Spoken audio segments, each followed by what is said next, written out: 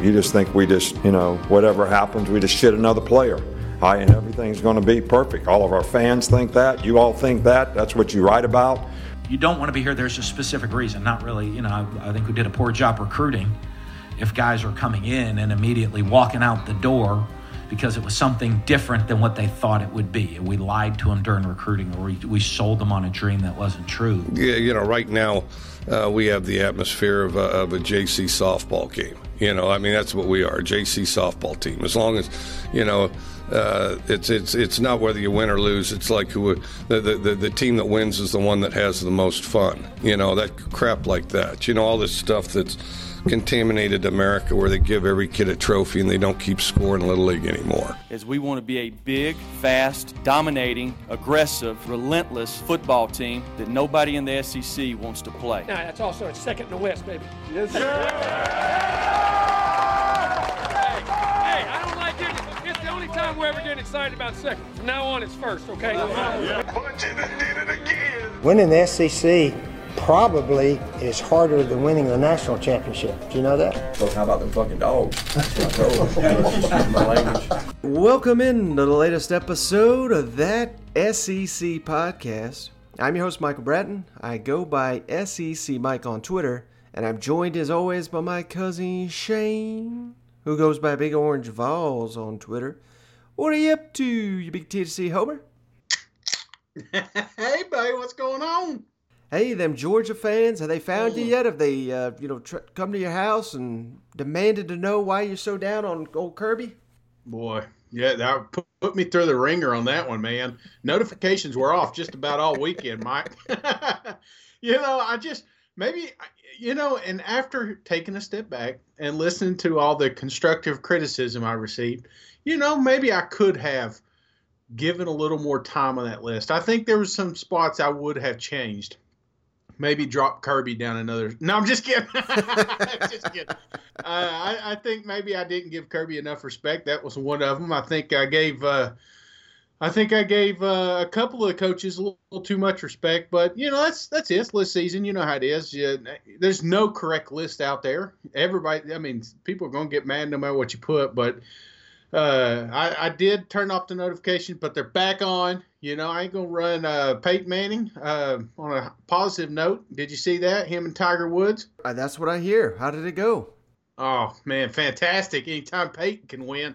So it did come down at the very end, which surprised me. But the weather was rough. It wasn't an ideal situation. The mics weren't really. It was, as far as TV production, I'd give it a D-. That's how bad it was. But the fact it's sports, it's May. I haven't had them in a while. I was ready to go, and I was happy to see Peyton and Tiger getting the victory. Yeah, got to give the viewers something, right? So that's all we're trying to do for this one. Memorial Day edition of the podcast. A lot of people probably having, extended weekends. So just wanted to get this out for everybody to listen to, entertain you somewhat during this time. But, hey, we got some good stuff lined up here. We got a really terrific guest. Adam McClintock, the CFB professor, is going to join us on the tail end of the episode. But before we get into that, Shane, we got some huge news out of the SEC, because if you missed it, on Friday, the SEC has voted to allow student athletes back to campus starting Monday, June 8th. And this is something we talked about. There was speculation June 1st, June 15th. They split the difference. It's going to be June 8th. And this is going to give us more than enough time to get the 6 weeks, 8 weeks, whatever the hell that it is they need to get ready for the season. And this was basically the biggest first hurdle to overcome. And I just can't be more ecstatic that the entire SEC has come together and made this vote. And it's certainly, like we've been saying all offseason, be positive. Looks like we're going to get college football. Thoughts on this vote? Dude, this was awesome, man. I was pumped up after the NCAA approved for it. It kind of reminds me of remember those old cartoons, those Wile E. Coyotes, and the snowball starts really small and it keeps getting bigger and bigger and picking up momentum. That's what this feels like. Everything's going in the right direction. It seems that we're more and more likely that we're going to have college football at the regular time. But what kind of hurdles? I mean, because you're more plugged into this. What other hurdles are we looking at, or is there anything that you see in the future that could really hold up the universities? Well, the one thing that nobody really has an answer for, and Greg Sankey, I've heard him ask this question exactly. What is going to happen in the event that a player tests positive week of the game? Now, obviously, I think that would probably mean that guy can't play in the game, Right. unless he's given a test immediately, prior to the game and he's over it. We always keep hearing this 14-day deal here where they got to go into isolation. So, again, not a doctor. I'm not the person to ask about how the coronavirus, affects young people or anything, but that's the biggest question I think remaining. How is the SEC going to handle that? And, upon the athletes' arrival back to campus Monday, June 8th, everyone's being given tests or physical examinations and some form of isolation to where, we can make sure we keep it off this campus. And, the more coaches you talk to, this is an interesting twist, where everybody says, is it safe to bring these kids back? It's probably safer to have them on campus than it is, all across the country, to where now they're monitored.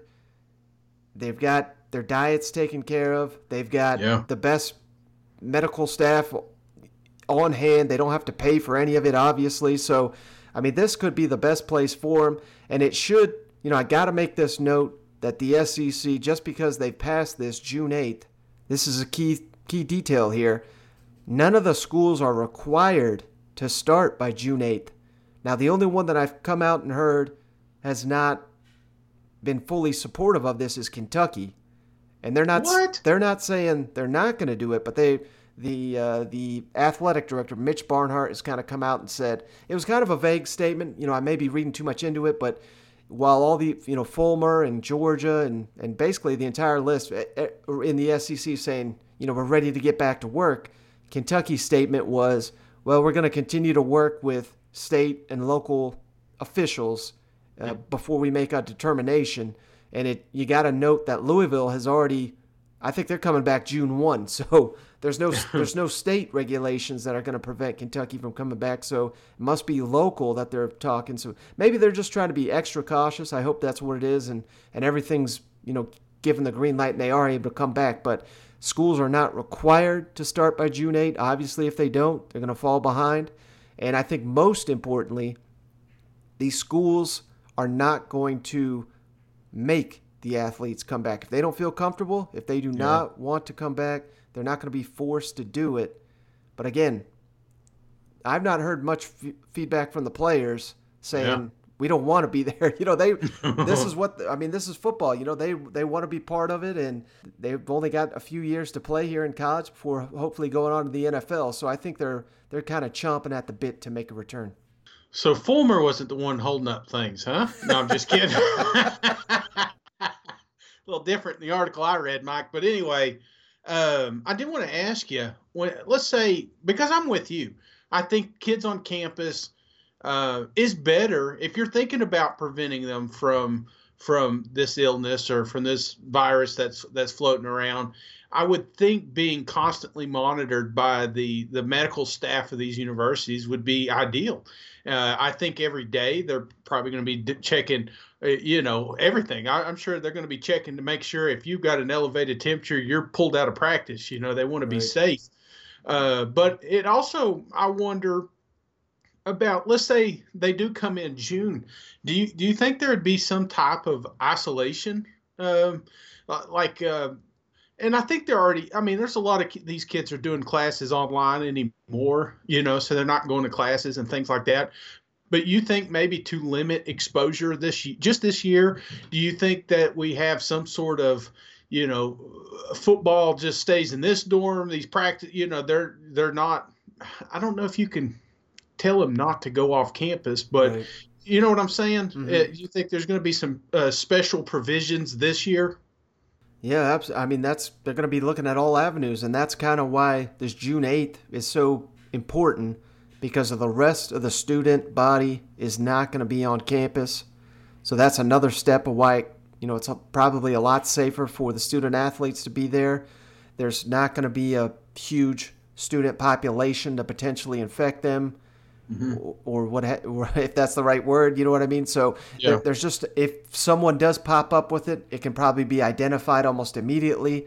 You can figure out who they're in contact with. But I've already started to see, so if the audience isn't aware, some of these coaching staffs are allowed back in the facilities, and they've been in there a little while, not long, I think about a week.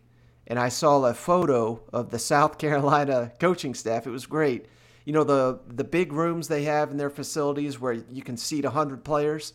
Yeah. That's where the coaching staff is, but they're about 10 spots away from each other. There's 10 of them in the stands. They're taking up, the entire auditorium there, if you will. So, I mean, that's kind of what we're going to be seeing. I don't know if we're going to have 100 players all together. You know what I mean? We may even go position by position and try to keep them separate for the time being, or maybe even just offense versus defense. I don't know how it's going to play out because I don't know if they're going to want 100 people in a confined space right out the gate. But now, of course, I'm not talking – I think this could all be – we don't have the answers for the football season, but I'm just talking about once they return on June 8th. So it's going to be really interesting to see. And I also want to make this note. They cannot be coached by the coaching staff upon their return. This is what they're allowing them to come back for, is strength and conditioning. So the coach, it's almost like a traditional off-season program where it's just going to be the strength and conditioning staff monitoring their workouts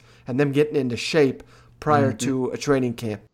Oh, I'm sure they're going to take every safe route that they can when these kids do get on campus. So, but let me ask you, just future dates that we're looking at. If you're just Joe Blow sitting on the couch and you're wondering what's next, what is next, Mike? What are we waiting on now? I think the big one is SEC Media Days and just how that goes down. And I would anticipate that probably is going to be made, that decision, next week. And if not, it will be the following week. So we're looking at a 2-week window here, and we'll find out whether they're going to have SEC Media Days, whether they have a virtual Media Days, or something in between. I mean, it's all kind of guesswork, but we got to note that the Big Ten on, I think it was Friday, it was either Thursday or Friday, came out and said, it was a very bizarre statement. They just said, our Media Days will not go on as scheduled. So they didn't say it was going virtual. They didn't say they were pushing it back. They just said it would not go on as scheduled. I don't know what that means, but it kind of seems like they're leaving the door open for something. Yeah, and I wouldn't read too much into that because, this is the SEC podcast, and the SEC Media Days is an event, unlike some of these other conferences. So That's true. I'm not taking a stab or anything like that, but it's not near as extreme as it is for the SEC. So I'm not going to read too much into that. Okay. Well, yeah, good point. I don't even know where to find the Big Ten gathering there, or whatever they were. Apparently it's not happening, Mike, We'll wait for the Skype invite. All right, so we only got one bit of news. It was kind of a slow weekend for just kind of straight SEC news. So I wanted to make this note real quick because we did talk about this on the previous episode here, but Jarrian Jones, former 4-star commit, played for Mississippi State, played in 11 games last year. The defensive back coach, Terrell Buckley, left Mississippi State this offseason. Now he's a coach at Ole Miss. Jarrian Jones has officially committed to Ole Miss. So this is everything we anticipated. Fabian Lovett at this point has not done the same, but that is anticipated as well. So we've got, this Egg Bowl rivalry is not going anywhere, and it's just heating up right now. And Mississippi State fans calling foul, but I don't know. I don't think they're going to have much of a case on this one. Yeah, there is a lot. I'm just reading tea leaves and fans. It's just I'm hearing a lot of Lane stealing players up there. So we'll see how it plays out. But man, this Egg Bowl, I'm telling you what, they better go ahead and start saving some money for amped up security because it's going to be wild, brother. Yeah, and I think Lane Kiffin's smart enough to know, we got a hole in our roster. what can we do to fill it? I don't care what the excuse is. They're going to use it. You know what I mean? And I anticipate Jerry Jones is going to be – now, normally he'd have to sit out the year. But I think he's going to be eligible immediately. And despite just 2 years ago, him being the biggest cheerleader for Joe Moorhead's Mississippi State recruiting class, he's now officially an Ole Miss Rebel. And it's funny because when you take that job, you remember like the NCAA, you had like – if you're taking a job and say you've got to do, like you had criteria you needed to meet to keep your job, you know, and the first one is to beat the rival school there in Mississippi. So can't, you know, and the best way to beat them is still their players. So we'll see how that plays out, Mike. Hey, one other thing that happened over the weekend, I wanted to make this an exciting time. It's official. I got my Athlon Sports 2020 preview magazine in the mail. I think on the next episode we'll kind of do a little bit deeper dive on all this, but really wanted to just give a. Is that out yet? It's not yet on the newsstands. That's why I feel pretty. I feel pretty important here, Shane. But I don't, Mike. I'll just let you know I do not feel important. It should be on the newsstands at the latest. I'm told June 2nd. So probably start looking next week at your bookstores, your grocery stores, wherever you get magazines. Or I got mine through the online Athlon Sports store, so that's another avenue to do it. But on our next episode, we're going to have Steven Lazen, who he's the one that writes this magazine. He's going to be on the show breaking it down for us. But before we get to Steven, I just wanted to make this note. I wanted to give the listeners an overview of how Athlon Sports is predicting the SEC to play out. No surprise. Now again, this is Athlon Sports. So for you at that SEC podcast, just know this is not mine or Mike's list. All right, go ahead. All right, so Athlon's got the SEC championship, Alabama over Florida. So not the Bulldogs there. So that's kind of interesting. They got the Crimson Tide winning yet another SEC championship. So I'm just going to run down the list here of SEC West 1 through 7. Obviously, we've got Alabama number 1. They got them with a 12-1 overall record. Number 2, LSU. They saying 10-2 for the Tigers. Texas A&M number 3, 9-3 overall. Auburn number 4 in the SEC West with a 9-3 record. Ole Miss number 5 in the SEC West with a 7-5 record. Mississippi State number 6 with a 6-6 record. And then Arkansas dead last, 3-9. Thoughts on those picks, Shane? Again, Alabama 1, LSU 2, Texas A&M 3, Auburn 4, Ole Miss 5, Mississippi State 6, and Arkansas 7. Well, I mean, you know, that 2, 3, 4 spot, I'm on record saying I think Alabama's obviously going to win the West. But, you know, that LSU, that Texas A&M, that Auburn, you know, those can be flip-flop. What surprises me is that we've got Ole Miss and Mississippi State making a bowl, because I made that a bold prediction in the offseason. You know, I thought that would be extremely tough to do, but here's Athlon coming out saying not only is Ole Miss going to win 6 games and get in a bowl, they're going to win 7, you know. So I think that's the biggest surprise of this list. And maybe a little bit of the LSU love, because everybody I'm talking to, a lot of people think LSU's really going to drop off this year. So being number 2 in the West, a lot of people don't have that as a prediction. What about you? Sounds like old Athlon listens to the podcast. So that's my takeaway there. No, but I see. I mean, everybody's going to have Alabama, everybody except for me. I'm fine with that. It's kind of interesting because I'm kind of leaning Ole Miss to have a little bit better of a season than Mississippi State as well. And I thought that would be a little bit of a surprise, but Athlon right there, you know, they do an outstanding job. I think they're a little low on A&M. I think A&M is going to be a little bit better than they've got it here. LSU, I'm kind of right there with them. I've been saying for a long time now, I think LSU is going to hover right around that double-digit 9-10 win season. So I think they nailed LSU. I think Auburn, people think it's personal at this point, but I don't know. I'm not confident. I mean, number 4 is probably where they'll land, but I don't think the way Athlon's got it here, A&M and Auburn at 9-3, I don't think it's going to be that close. I think the West is a 3-team race between Alabama, LSU, and A&M.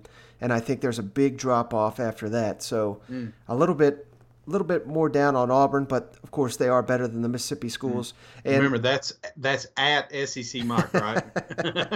and I think Arkansas, that's going to be fascinating, because I really do think that it's hard to put a ton of stock. The more I talk about Sam Pittman, and it's nothing against him, but it's just it seems like sometimes I buy into these guys and then I look like a damn fool. Yeah. Never been a head coach, but everywhere he's been successful. That new car smell, Mike. You know, It's not even just that. It's the staff moves. It's the roster he's inheriting. Say what you want about the Razorbacks. Many people consider them a joke. I think they've got plenty of talent, not to obviously challenge for the title or anything, but I think they're a lot better than people are giving them credit for. I think they're going to win a lot more than 3 games. Okay. All right, in the West, obviously, I said they got Florida winning the East, 11-2 Florida. Number 2, Georgia, 10-2. Oh, man. Tennessee, number 3, 8-4. Kentucky, number 4, with a 7-5 record. South Carolina, number 5, with a 6-6 record. Missouri, number 6, with a 5-7 record. And then Vanderbilt, 7th, with a 3-9 record. So once again, Florida 1, Georgia 2, Tennessee 3, Kentucky 4, South Carolina 5, Missouri 6, and Vanderbilt 7. So thoughts on that? I kind of like that list, Mike. I mean, that's kind of how I see things playing out, except for the Georgia-Florida. I think Georgia beats Florida. Now, I mean, but it could come down the wire. You know, I don't know. That game, obviously, huge question mark, and I think it has more to do with if Newman's legit or not, you know. But it is later in the season, so I think Georgia's got it. I mean, that game, you could go back and forth. The Missouri, I kind of thought maybe they'd have a chance to make a bowl this year, so having them just at 5 wins kind of surprises me. A lot of people are going to be surprised that Kentucky is higher up, and some folks will even have Kentucky higher than Tennessee.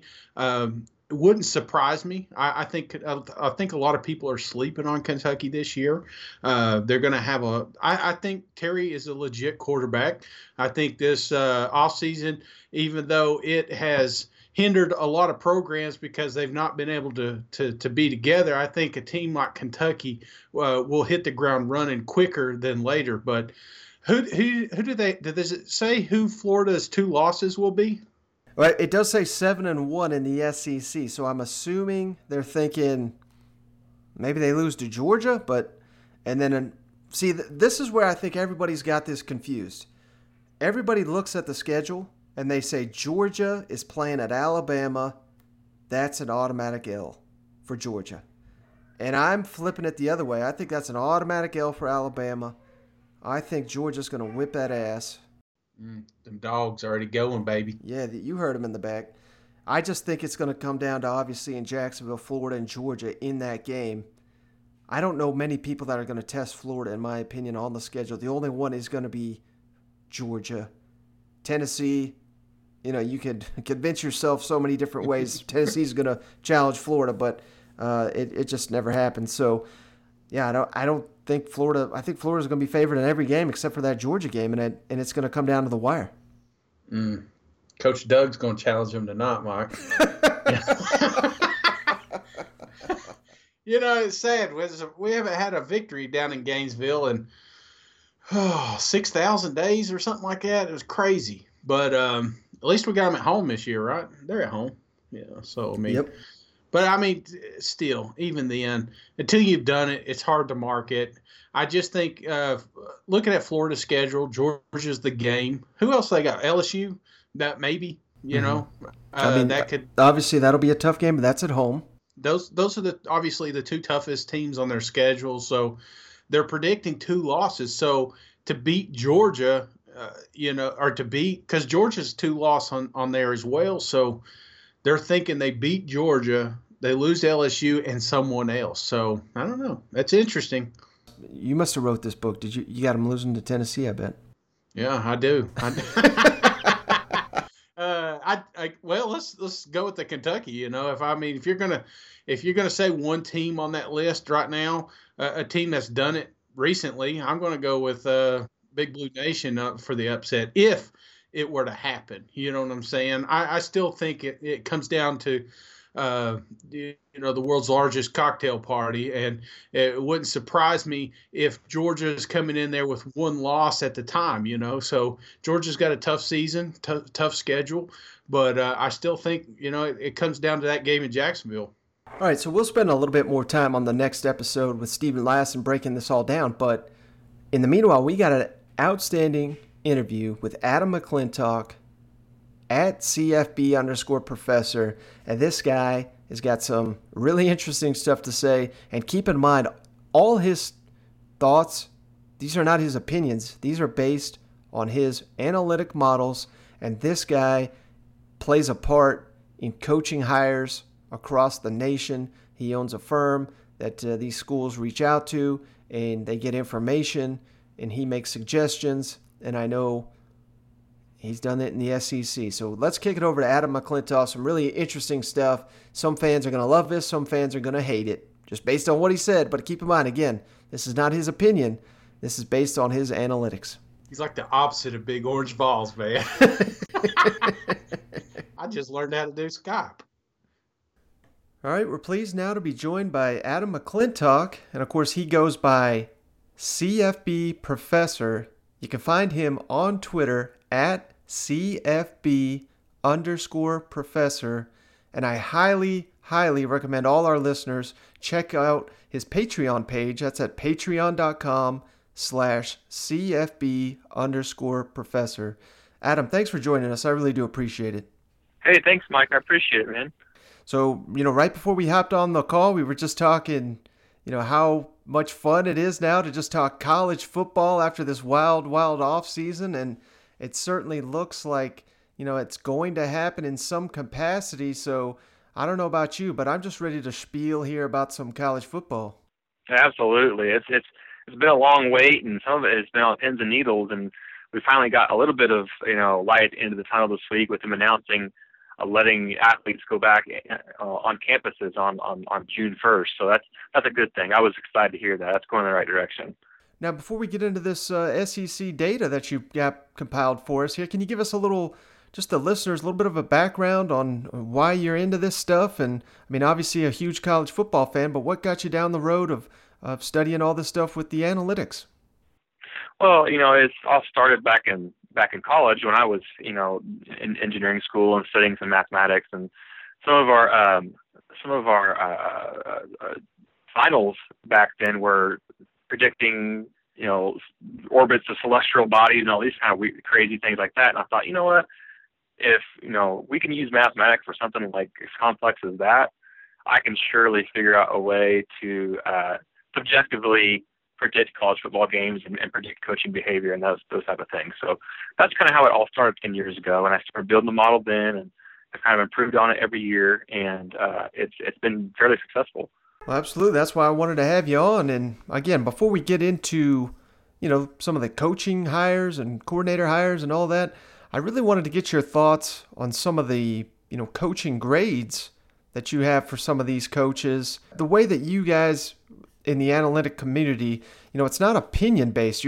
Everything you're throwing out there is based on your data and your models and everything. So that's why I really value your guys' opinion, because, hey, we're all biased in some degree, but the numbers are not biased. One of the guys I really wanted to get your thoughts on, Jimbo Fisher. I get a lot of crap when I say, I'm not thoroughly impressed with the job he's done yet at Texas A&M. I know it's early during his career, but what do your numbers say about Jimbo Fisher and the job he's done at Texas A&M? Oh, he's for his career, even at Florida State, I had him as a B grade coach. He's above average. He's not an average coach by any stretch of the imagination, but he's not of the same echelon as like Nick Saban or Dabo Swinney, or he's way overpaid right now. Let's just put it that way. If you want a good comp for Jimbo Fisher, look up north to Jim Harbaugh in the Big Ten at Michigan. They're almost exactly the same person, just different geographical areas. They're the same type of coach. They come in with a lot of hoopla, and usually it's, at least by the numbers in my model anyway, it's maybe not completely deserved. So right now I think I have Jimbo Fisher as I think a B or a B plus graded head coach. So I would agree with you.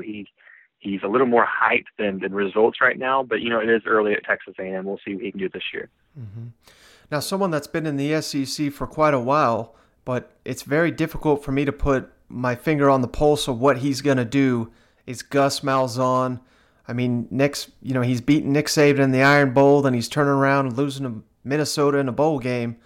What do your analytics say about the job that Gus Malzahn's done at Auburn? That's and I think that he gets more of a bad rap than maybe he deserves sometimes. He's not a guy that deserves to be on the hot seat by any stretch of the imagination. That's a tough job, being in the same state as Nick Saban in Alabama, and he's arguably the most successful against Nick Saban of any coach who has to play him regularly. I have him graded as about the same as Jimbo Fisher, as a B plus guy, and that's just a dichotomy right there of how these numbers are able to kind of level the playing field. The narratives between those two coaches are completely different. There's so much hype behind Jimbo Fisher, and he's an offensive genius, and he's a play calling, wizard, and all that stuff. And Gus Malzahn kind of gets, for lack of better terms, crapped on sometimes because of, for whatever reason. It's because of the ups and downs you're talking about. But when Alabama, Nick Saban go in and lose to Oklahoma in a bowl game they're not supposed to, then maybe he doesn't get the heat that Gus Malzahn seems to get when he maybe comes in uninspired and they lose to Minnesota. So it's just it's tough. The narrative is tough to understand sometimes. But I have Gus Malzahn as about the same level as Jimbo Fisher. All right, what about Dan Mullen? Because that's a guy that you look at what he's done at Florida. I think he's had tremendous success there. Mississippi State, I think he did an outstanding job there too. But obviously that's a tougher job. But a lot of people point to the fact that he's not necessarily won many big games during his career. What does your model say about the job that Dan Mullen's done during his head coaching career? And it's kind of funny. It's going to sound like a broken record, but all these coaches are about the same. Jimbo Fisher, Gus Malzahn, Dan Mullen, they're all in that B to B plus range, I think is what I have them graded in. Dan Mullen, I do have, he is graded, of those three, he is graded slightly higher than the other two. His B plus is a little higher or B grade is a little higher than the other two, I believe. I do think he is closing that gap between Florida and Georgia. That game is going to become more and more interesting the next 2 years, because I do believe that Dan Mullen will get the most out of the talent he's able to recruit at Florida. And you look at what he did at Mississippi State with talent, roster talents in the late 20s, early 30s, and you kind of maybe forecast what he's going to be able to do with the talent he's able to get in Gainesville. That could get scary really quick for the Gators there and the east side of that division, east side of that conference. It's that game could get interesting again very, very, very quickly, because Kirby Smart's not going anywhere either. So I like Dan Mullen. I think of the three we've talked about, he's probably the best coach. I think I have him ranked 17th of all P5 coaches this year. I think that is higher than Jimbo Fisher or Gus Malzahn. So of the three, he is the best coach, but they're all graded about the same level. They're about the same tier of coach. Now, what does your data say about a guy like Mark Stoops? Because he doesn't have the talent a lot of these coaches in the SEC, the upper echelon, if you want to call it that, of the SEC. Yet the last 2 years have been very successful there in Lexington. What do the numbers say about Mark Stoops? Mark Stoops, I have him. I know this is going to make some people's heads scratch a little bit, but I have him graded as a D minus head coach. He did bring bring a big influx of talent into Kentucky that wasn't there before, so he has been able to do that. But there have been times that he hasn't capitalized in situations where he maybe should have, especially with the East being as down as it has been. Florida has kind of went through the ringer and they're coming back. Georgia, early on in that transition from Mark Richt to Kirby Smart was maybe there for the taking. Tennessee is still kind of trying to find their legs. There's been opportunities. This is the weakest the East Division has been the last 5 years for decades. And, Mark Stoops didn't really take super advantage of that. He's a brilliant defensive mind. As a defensive coordinator, he's a top-tier defensive coordinator. But as a head coach, putting it all together, he just isn't quite there yet. So that's why he falls in that D- range. Well, congratulations, Adam. You just cost us our entire Kentucky audience, so just want to make that note. Can you make a good read on a guy like a Jeremy Pruitt, who's only been coaching for 2 years as a head coach? I don't know how complete of a picture that gives you, but he's an interesting one because, hell, they're losing games they shouldn't lose at the beginning of the year, and then towards the tail end they go on a tear, but maybe these are a lot of teams Tennessee was supposed to beat. If you want to look at just the rosters, what does your numbers say about a guy like Jeremy Pruitt? Jeremy Pruitt, and any coach that has less than 3 years of coaching under his belt, the grade, it takes about 3 years for the grade to become solid on a coach. Mm-hmm. It's just for there to be enough data to give him a solid grade. So he doesn't really have a solid grade yet, but I have him, I think, ranked 37th or 38th of all Power 5 coaches. He's done a great job getting talent into Tennessee. He just hasn't been able to do a lot with it yet. And some of that, might be Pruitt. Some of it might just be the administration at Tennessee is such a mess. I mean, two programs that are very, very similar, and one outside the SEC, Tennessee and Nebraska are very similar in this aspect where, they had very, precarious situations going on in the administration and behind the scenes that maybe people didn't know a whole lot about. And it was going to be tough for any coach to go in those places and find immediate success. So those people who are kind of down on Jeremy Pruitt right now, I would say give him another 3 or 4 years. Let him kind of fight his battles and get things situated on the administration side the way he needs them to be aligned to be successful, and then be more judgmental on his job. He's doing a good job getting talent in place. He did go on a tear that last year, and I think he's got his type of offensive coordinator in place now that Jim Chaney from Georgia 2 years ago now. Give him a little bit more time, and then really start to be judgmental on what his results are in Knoxville. You know what else Nebraska and Tennessee fans have in common? They wish it was the 90s. Oh, absolutely. And, I grew up about 30 miles south of Lincoln, so I'm a diehard Nebraska fan, so I can say that honestly. All right, last coach I wanted to ask you about before we get on to some of these hires, Will Muschamp. A lot of South Carolina fans already fed up with their coach, ready to move on. We're always ready to move on to the next guy. We don't even know who that is. What do your numbers say about the job Will Muschamp has done in his head coaching career? Oh, I was not a fan of that hire when it happened. I think I gave it a D-, great hiring grade when it happened, and it's kind of come to fruition that way. He just has not done anything at South Carolina at all. I was kind of actually surprised he was brought back this last year, and very surprised that this offseason there wasn't a move made. I think he proved it at Florida. He proved, that he isn't that echelon of coach that is able to take a program like in the SEC or in one of those conferences and be sustain success.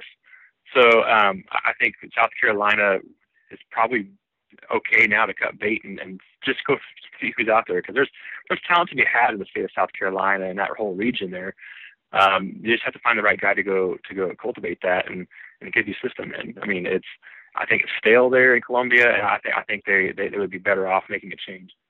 All right, well, we had an exciting offseason in the SEC with several head coaching hires, and, you noted there you need several years of data before you can judge a guy, so not going to ask you about Sam Pittman. Obviously, got nothing on him. No one does. Eli Drinkowitz, only the 1 year as a head coach. So jumping to the state of Mississippi, I mean, we went from two coaches that not very interesting to two of the most exciting in college football. Let's start with Lane Kiffin. What can Ole Miss fans expect from their new head coach based on the data you have on Coach Kiffin? I think they can expect the recruiting to go back to levels it was with Hugh Freeze. He's a good recruiter. He's going to get people on that campus. who are guys on that campus who have talent. But I think for the most part, if his grade, I have him at grade as a C+ head coach, so he's at average or maybe just a little above. I don't know if he's the guy to get them to where they want to go. He is kind of notorious in my model for under coaching his talent. He did a really good job at FAU only because he had so much more talent than everybody else in the Sun Belt. That's not going to be the case in the SEC. He's going to have lesser or equal talent a lot of times to the teams that he's playing, and that's when he struggles. So I think it would be one of those situations, and where you're celebrating on signing day because you love the type of talent he's bringing in, but it may be setting you up for a little bit of disappointment during the season when he wins 8 games and you think he should win 10. So that's how I think Lane Kiffin's going to end up there. I don't think it's a bad hire. I think it's an okay average hire, but they might have could have done a little bit better at Ole Miss. I think maybe they went for the big name guy instead of actually going out and getting a guy who maybe could have gotten to that next level. Interesting. All right, what about Mike Leach? A little bit of a wizard of a head coach out here. He's winning. He's been winning for years and years. What do your numbers say about Mike Leach? The model loves Mike Leach. That was a tremendous hire in Starkville. I was very excited when that hire was made. I have him ranked the ninth best head coach in the country of all P5 programs, Power 5 programs. He is. You're not going to get a guy better X's and O's than Mike Leach. He is going to coach you to a lot more wins than your normal coach is going to. The problem with Mike Leach, people are going to have to stomach in SEC territory, is he's not necessarily going to pull those top 15, top 20 recruiting classes. That's not Mike Leach's style. He's going to go find the Gardner Minshew. He's going to go find these other diamonds in the roughs that fit his system and fit what he wants to do. And he's going to do it his way. And he doesn't pay attention to recruiting rankings or the stars or anything like that at all. But he's going to make it work. He made it work in Washington State, when that program was just completely down and out. He made it work in Texas Tech and this was back when the Big 12 was, formidable in 2000, 2001, 2002. He went into Lubbock, who was a perennial, 6-win average team, and he made them a power that people did not want to play in the Big 12. So I think, there's going to be some fun times to start to watching what develops there. But people are going to have to be patient with his recruiting classes and the way he recruits. It's a system. He knows his system. He's going to recruit to it. It may not look great on signing day, but the results will be there in the fall. It's almost a complete opposite of what's going on at Ole Miss. It's, people are going to be excited at Ole Miss on signing day, and maybe a little bit disappointed in the fall. Complete opposite in Starkville. So, that dynamic is going to be fun to watch. Now, it's been a long time since Bo Pelini has served exclusively as a defensive coordinator, but that's his new role at LSU. Do you have any data on Coach Bo Pelini? I know, obviously, you said you're a big Nebraska fan, so I don't know how you feel about Coach Bo, but he's back in the SEC. Thoughts on him running LSU's defense? Oh, I have no ill will towards Bo Pelini. He's it didn't work out for him in Nebraska as a head coach. But honestly, LSU fans, you're not going to replace Dave Aranda. Dave Aranda was one of the top 2 or 3 defensive coordinators in the country, had been for years. Okay. So if you're looking to come in and just automatically replace Dave Aranda, that's not going to happen. But Bo Pelini is a B+ graded defensive coordinator. He's one of the better ones in the business. In fact, the best defense, according to my model, since 2008 was Bo Pelini's 2009 defense at Nebraska. So that's he is capable of creating a dominant defense when he's got the talent to do it. Where Bo Pelini kind of struggles in his defenses is when he doesn't have the athletes to run his complex system, his matchup zone schemes that he likes to run. That's when he struggles. That's not going to be a problem at LSU because the athletes are going to be there. I think LSU fans are going to be happy with what they see out of Pelini. But those who are expecting him to come in and be as dominant at times as Dave Aranda was might be a little bit disappointed. But is still going to be a formidable defense in Baton Rouge, and people are not going to be happy going into the Death Valley with inexperienced quarterbacks for sure. So. All right, well, obviously Arkansas hired inexperienced head coach in Sam Pittman, but I really love the hires he made. Defensive coordinator Barry Odom, offensive coordinator Kendall Briles. What can you tell us about those two coaches in their respective roles? Oh, I'm with you. Just separately, I love his coordinator hires. I love Kendall Briles as an offensive coordinator. He's one of the better ones in the country as well. I love the defensive coordinator hire in Barry Odom. And how they mesh together, that's what I'm worried about, because we track something called pace pairing between coordinators, and that's how the offensive coordinator's pace affects his defensive coordinator on staff. Because the more that offensive coordinator wants to push the pace, the more plays his defense is going to be on the field. And sometimes that can have an adverse effect on some defensive coordinators and the schemes they like to run. Case in point with Barry Odom. Look back at Missouri when Josh Heupel was there calling plays. Josh Heupel was running 80 plays a game, 82 or 83 plays a game, and Barry Odom's defense fell apart. They were forced to defend more. They were forced to his substitution patterns had to be different. The depth had to be different. And his defenses just couldn't keep up. And a lot of those games turned into scoring fests. That's what I fear might happen with Barry Odom's defenses with Briles at the helm there.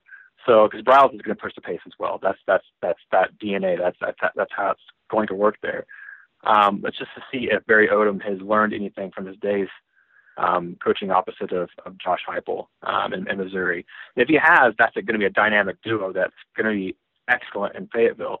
But typically, that's something that is tough to be, a tough behavior to learn is to all of a sudden be able to be a good pace defensive coordinator. So keep an eye on that. Keep an eye on how Briles' pace and offense affects Odom's defensive efficiency.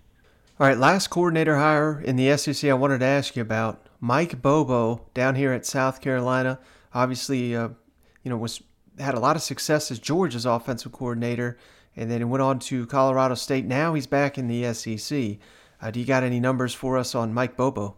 Yeah, he's. I have him graded as I believe he's in the B range of offensive coordinators.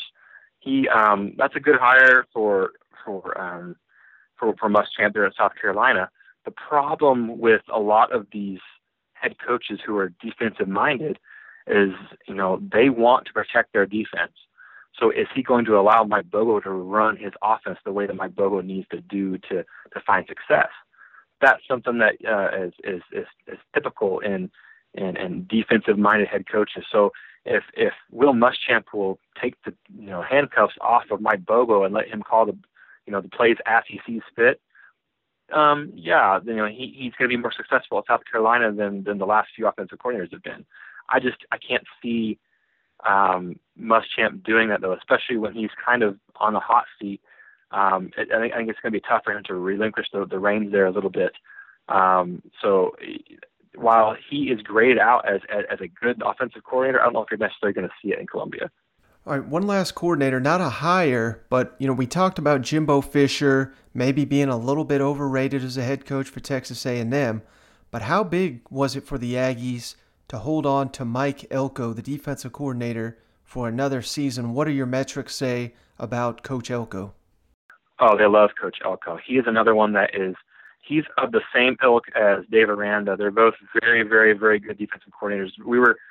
I was very, when he hired him away from Notre Dame, that was the sign that, okay, they're going for it big in College Station, because Mike Elko, he is one of the top defensive minds in the country. I'd probably put him in the top 5 or 6.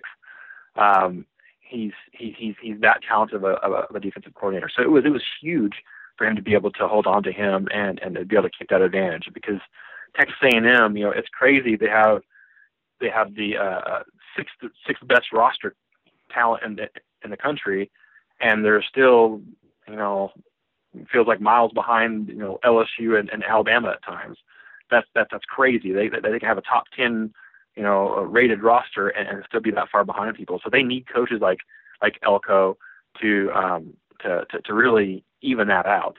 So we'll see what Jimbo Fisher's able to get done with him there. It's important that he keeps coaches like that on staff to kind of balance that talent division up in the West. All right, I don't want to keep you much longer. We already been on the line quite a bit here, but just wanted to get your quick thoughts on the SEC in 2020. What's your data suggesting? Who's going to win each division, and what are the odds that you think, based on your data here, that which team is going to win the SEC and likely head to the college football playoff? My data still likes Alabama to win the conference. So that's got Alabama winning the West. It has Georgia and Florida tying in the East at number one, but it's got Georgia winning that division via their head-to-head. So it's going to be a very, very fun season if it goes off the way it's supposed to, and there's no scheduling changes and all that stuff. So, but another interesting thing is my model has Texas A&M actually coming in second in the West. But it's the model confidence on that is kind of shaky. It has Texas A&M winning a lot of close toss-up football games, and sometimes when that is the case, the ball can not necessarily bounce the way the model expects it to. So it's going to be a fun season. I'm anxious to get it started, get all of this behind us, and get back to some normalcy. Well, it's funny that you mentioned that, because if you look at a lot of these betting odds, I know that's not quite the same as your analytics, but I can't remember a time with the betting odds that there's so many teams that have odds, within 10-1 to win the SEC. I know you said your model favors Alabama, Georgia, and Florida, but are there any other teams outside of Texas A&M that are, close within that range of potentially surprising and winning the SEC? If there was a dark horse outside of those four teams to rise up and do it, I know everybody points to LSU, but LSU lost so much talent off that team. I think they're still going to be a year or two away, and they're going to have to restock a little bit. Also, losing both offensive and defensive coordinators at LSU is going to be tough to overcome. But watch out for Auburn. Auburn will be interesting to watch, as always. And keep an eye on the Pirate, the Starkville at Mississippi State. I know it's just year one, and sometimes it usually takes longer than that. But if you're looking for a dark horse, don't bet against Mike Leach. This is the most talent he's ever had on a roster, and it's just a matter of if he can get his system in place quick enough to do this with all the spring practice delays and him not being able to get his system installed. So that's my take on it. All right, Adam, before you go, can you tell the listeners a little bit about what you got at your Patreon and why they should check it out? I know I personally, I'm a Patreon of you, and I downloaded your spring guide to the 2020 season, and it's incredibly in-depth stuff. So beyond that, what else you got going on at your Patreon? Yeah, absolutely. I have coaching rankings, head coach rankings split into Power 5 and Group of 5. I also have I'm updating actually the spring projections with all the roster changes that happened since February when I put this spring projection out. So I'll have that up in July. Check that out, and I'll have some articles going forward about what to expect from some of these new hires in 2020. Okay, great. Well, he's Adam McClintock. Again, you can follow him at CFB_professor, and it's the same thing for the Patreon, patreon.com/CFB_professor. Adam, thanks so much for joining me. I really appreciate it. It's some really outstanding stuff. Thanks, Mike. I appreciate it. All right, so there it was from Adam McClintock. Once again, you can find him at CFB_professor. And if you're a gambler, I encourage you to check out his Patreon page, because he'll give you the inside information on all this stuff going into the season. But a lot to say there on a lot of these coaches, a lot of these coordinators. So what was the thing that kind of stuck out to you, Shane, from what Adam had to say there? Well, since it's something we just talked about, Stoops, I thought the grading average for him was a lot lower than expected. Because you kind of had him high I had him high on the list. What did you think about that? Well, here's the thing, again, with his system, it's a computer system, and the way it looks at these games, which games has Mark Stoops won either on the road or at home against teams with better talent than him. That's basically all this thing's looking at. Mm-hmm. And when you kind of break it down like that, it makes a lot of sense, because the one that comes to mind that Stoops has won was 2018 at Florida. Mm-hmm. But I don't know if I can think of another one. I mean, they never beat Tennessee. Yeah. They never beat Georgia. They don't face many of the powers in the SEC West, and, it seems like more often than not, they lose to Mississippi State, or at least they did under Dan Mullen.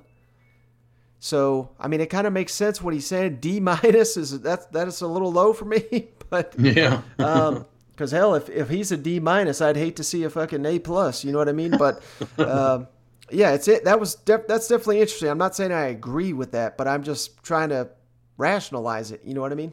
Let me ask you another one. Muschamp. Obviously, he's high on the new coordinator, but this is a make or break season for Muschamp, ain't it? Well, I'll tell you what, Shane. For people that Gamecock fans aren't have ammunition against Will Muschamp, there you go. That's all you needed to hear. Adam's been out since the guy was hired, and maybe being proven right. But it's interesting because we had a listener reach out. I thought I'd tie this all together, but this is a question posed to us from Aiken SC Gamecock, and he was asking about the fact that if Will Muschamp does get dismissed by South Carolina, or what would I think about hiring Billy Napier? Billy Napier, who we all know, if you don't know, the coach of Louisiana down there, he's really turned that program around. He's a Nick Saban disciple. This was a guy that I know Mississippi State targeted. But it's something interesting that Adam shared with me about Billy Napier, and I think it would apply the same to South Carolina. Mississippi State, a reason why, I don't know if they could get Billy Napier, but I know they looked at him seriously, and I think offers were made. But the advice I've heard, and this is not just from Adam, from other people as well, Billy Napier, if you're a Mississippi State, if you're a South Carolina, that's probably a bad hire to make, because what he's going to try to do, coming from the Saban system, he's going to try to out Saban, Nick Saban and Kirby Smart and Jeremy Pruitt and all these guys that come from the same branch. Now, you can try that, and that it's been done to death. How many Nick Saban coaches land a head job elsewhere? Or you can turn around and hire a guy like Mike Leach, who no one's comparing Mike Leach to Nick Saban, I'll tell you that. But why that's so valuable is because you're at a school where, you're already facing Clemson, you're facing Florida, you're facing Georgia, you're facing Tennessee. More often than not, those teams are going to have more talent than you. So do you really want to go with a guy that kind of has the same blueprint as them? I mean, what's the strategy there? That's kind of what you got with Will Muschamp. The strategy there is, well, let's just wait and see if Will Muschamp can build this thing up, and then we can compete with those guys, even though we lose to them more often than not in the recruiting trail. I don't think that's the way you go about it. I think, now obviously there's not, you can't hire Mike Leach because he's already at Mississippi State, but you got to find someone in that vein, someone that does it a little bit different. Remember when Urban Meyer got hired at Florida, a lot of people said that offense is not going to work in the SEC. Yeah. And then he revolutionized it. He revolutionized the SEC. So I think if you're a South Carolina, you got to hire a guy that's going to do it a little bit different. And that's not just, I hope South Carolina fans are not taking this as like I'm being dismissive, but I just don't think, and this is a big reason why I wasn't 100% sold on Tennessee hiring Jeremy Pruitt, because they're basically taking the Alabama blueprint and they're saying, well, we'll catch Alabama and we'll catch Georgia trying to do the same thing they're doing, and we're 4 years behind. You know what I mean? So even at Tennessee, that's incredibly difficult to do, and it's, hell, Tennessee won 8 games. It's like we're ready to throw a parade. If they won 8 games in Alabama, Nick Saban would be fired. You know what I mean? Right. So that's an incredibly, incredibly difficult task to hand someone at a place like South Carolina. I think you got to hire somebody that is just going to go against the grain. So that's why if I'm South Carolina, I would not look at a guy like Billy Napier. Well, I mean, I don't know. I get that you want maybe more of an established person, but you couldn't afford to fire Muschamp last year. That's why you kept him around. Mm-hmm. It's not like they're going to be able to. It sounds like it doesn't. They're not going to be able to just throw bank at anybody and get anybody to come in there. Now, if boosters really want them, I guess they could. They built the new facility there. I guess they could really find some money But I don't see South Carolina doing that. So I'm kind of with you. It's got to be somebody different. What other names? We're just talking, Mike. We've got a whole season to play. Who knows? Muschamp may run away with this thing. But if he doesn't run away with it, if he is, 4, 5, 6, 7 games in and a total disappointment, and they start looking for coaches, who's on your short list? A guy that I really like, and I don't know if he would leave because he just got there not too long ago, but I really like the West Virginia coach, Neil Brown. Mm-hmm. That's the type of guy that I'd be looking at. I know he was obviously at Kentucky. He was running their offense prior to him leaving, I think, for Troy, I think it was, and he did an outstanding job there. That's how he got the West Virginia job. I mean, I think you're looking at someone like that, someone that is more offensive and get creative and explosive plays. Maybe, this is not going to, and I don't even have a name here because I don't follow Clemson that well, but hell, why not just hire whoever's doing their offense? You know what I mean? Like that's what you're looking at. I know South Carolina fans would probably hate that, but you're hurting Clemson, and then maybe we know how Clemson's doing all their dirty stuff. Then we could put an end to it because we got the guy that was in the inner workings over there. So I don't know, maybe someone like or steal their defensive coordinator Brent Venables. You know what I mean? So right. I think you got to take a chance on someone outside of the Nick Saban tree. We're already doing this damn thing with Will Muschamp, and it's not really working that well. I just would not go back to that Saban well, and I feel like that's what you'd be doing with Billy Napier. Yeah. Okay, I'm with you, man. Again, we got a long season going. Who knows? Champ may run away with this thing. He was really high on the coordinator, and maybe that's exactly what this team needed. So I'm not ready to rule them out, but there are a lot of anxious fans. There's a lot of South Carolina fans been waiting a long time to get back toward the top. It's been a few years since those glory days. So let's see if Muschamp can do that.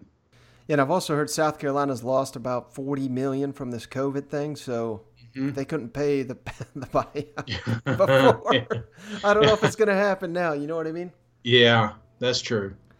All right, Shane, so I think that is all I got, unless you got anything before we hop off here. Well, yeah, Mike, obviously if you're listening to this on Monday, it's Memorial Day, and, it's the day set aside to remember with, gratitude and pride all those who served and died for our country and our freedom. So I appreciate everybody, all of our servicemen and women out there. I appreciate everybody hanging out with us, and we got some really good news today. I enjoyed the interview, Mike. It seems like we're going to have some more content coming up this week. So even though you may be out in the lake partying, if you got nothing else to do, throw on the SEC podcast and we'll be cranking it out all week for you. Absolutely. Well said, Shane. That's going to do it for this one. Thanks, everyone, for tuning in, and thanks for joining me, Shane. We'll catch you on the next one. All right. See you guys. Go Vols.